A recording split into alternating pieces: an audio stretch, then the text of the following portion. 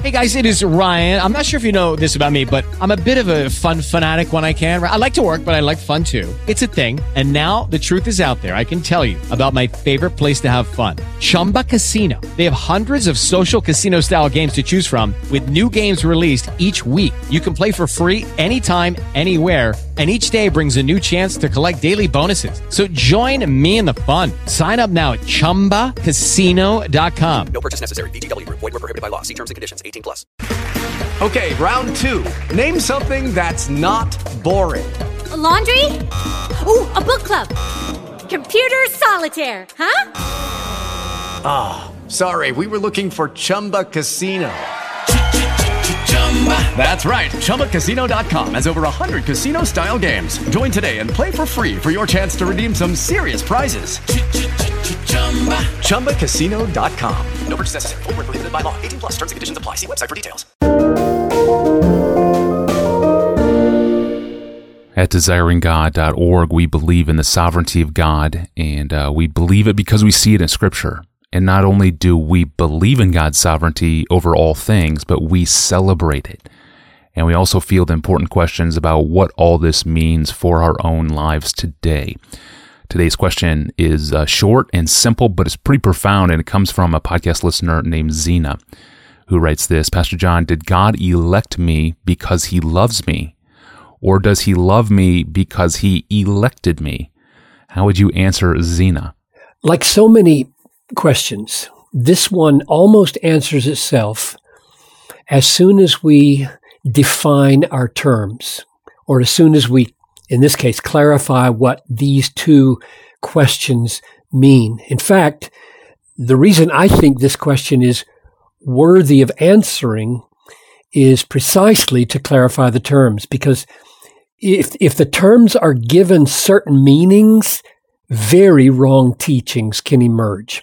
For example, someone might ask the question, did God elect me, that is, choose me for himself because he loves me, assuming that God saw something lovable in me and then was inclined to me on that basis, and then because of that inclination towards me and my peculiar value that he recognizes, he chose me as part of his family. Now that would be a dreadfully wrong picture.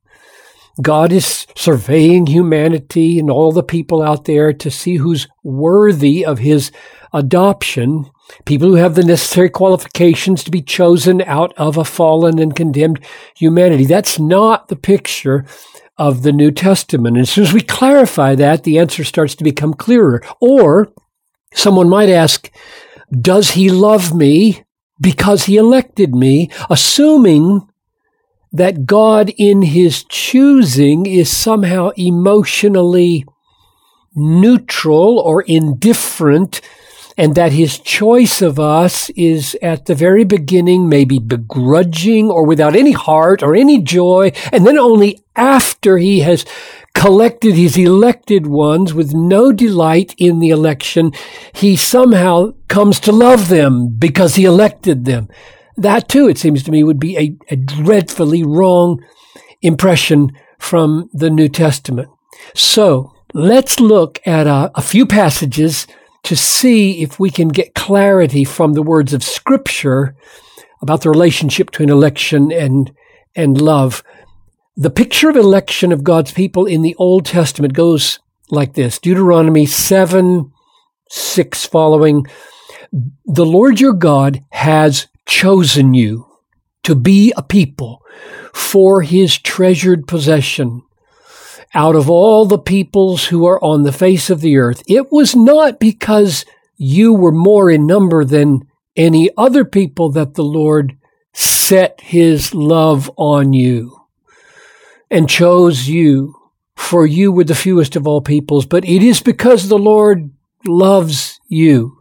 So Moses mentions election and love, but he doesn't prescribe or describe a sequence.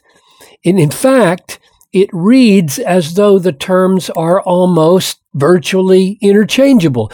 The Lord your God has chosen you to be a people. Why? It is because you were loved. That is, He chose you. You can't force a temporal sequence out of the phrase, set His love on you and chose you, any more than you can make a temporal sequence out of the statement, I made my vows to you and I married you. In choosing them, He loved them. In loving them, He chooses them. His loving was His choosing was His loving. Now, if I'm on the right track here, let's see if that's confirmed in the New Testament. 1 Thessalonians chapter 1, verse 4 says, we know, brothers, loved by God, that He has chosen you, as if perhaps seeing that they are loved is evidence of a prior election. But then it flips in Romans 11:5, and we read, so too at the present time there is a remnant according to the election of grace, as if perhaps election came from a prior act of grace or love. Or we read in Ephesians 1:4, He chose us in Him before the foundation of the world, that we should be holy and blameless before Him. In love, He predestined us for adoption to Himself as sons. So it looks essentially the same. In election, He predestined us, and in love, He predestined us. Or, chapter 9, verse 11 to 13, we read about the election of Jacob over Esau before they had been born, done anything good or evil, and nothing in either of them to attract God's preference of one over the other. And so it goes like this. Though they were not yet born and had done nothing good or bad, in order that God's purpose of election might continue, not because of works, but because of Him who calls, she was told, the older will serve the younger, as it is written, Jacob I loved, but Esau I hated. So the words Jacob I loved, it seems to me to stand virtually in the place of Jacob I chose before they were born or had done anything good or evil.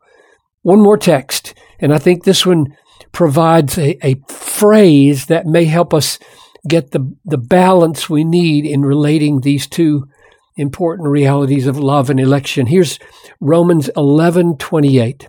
Paul says about the Jewish people, according to the gospel, they are enemies for your sake, the Gentiles' sake.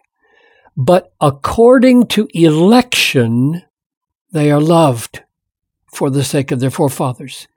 Now the phrase, according to election, they are loved, says being loved accords with election. It doesn't say which comes first or which causes the other. It simply says they accord, they fit together perfectly. They always go together in accordance. So my conclusion is that election is the act of God as He foresees a fallen world of undeserving sinners, and for Christ's sake, I say that on the basis of Ephesians 1:5, for Christ's sake, He sets His love on some in total freedom, guided only by His hidden counsels.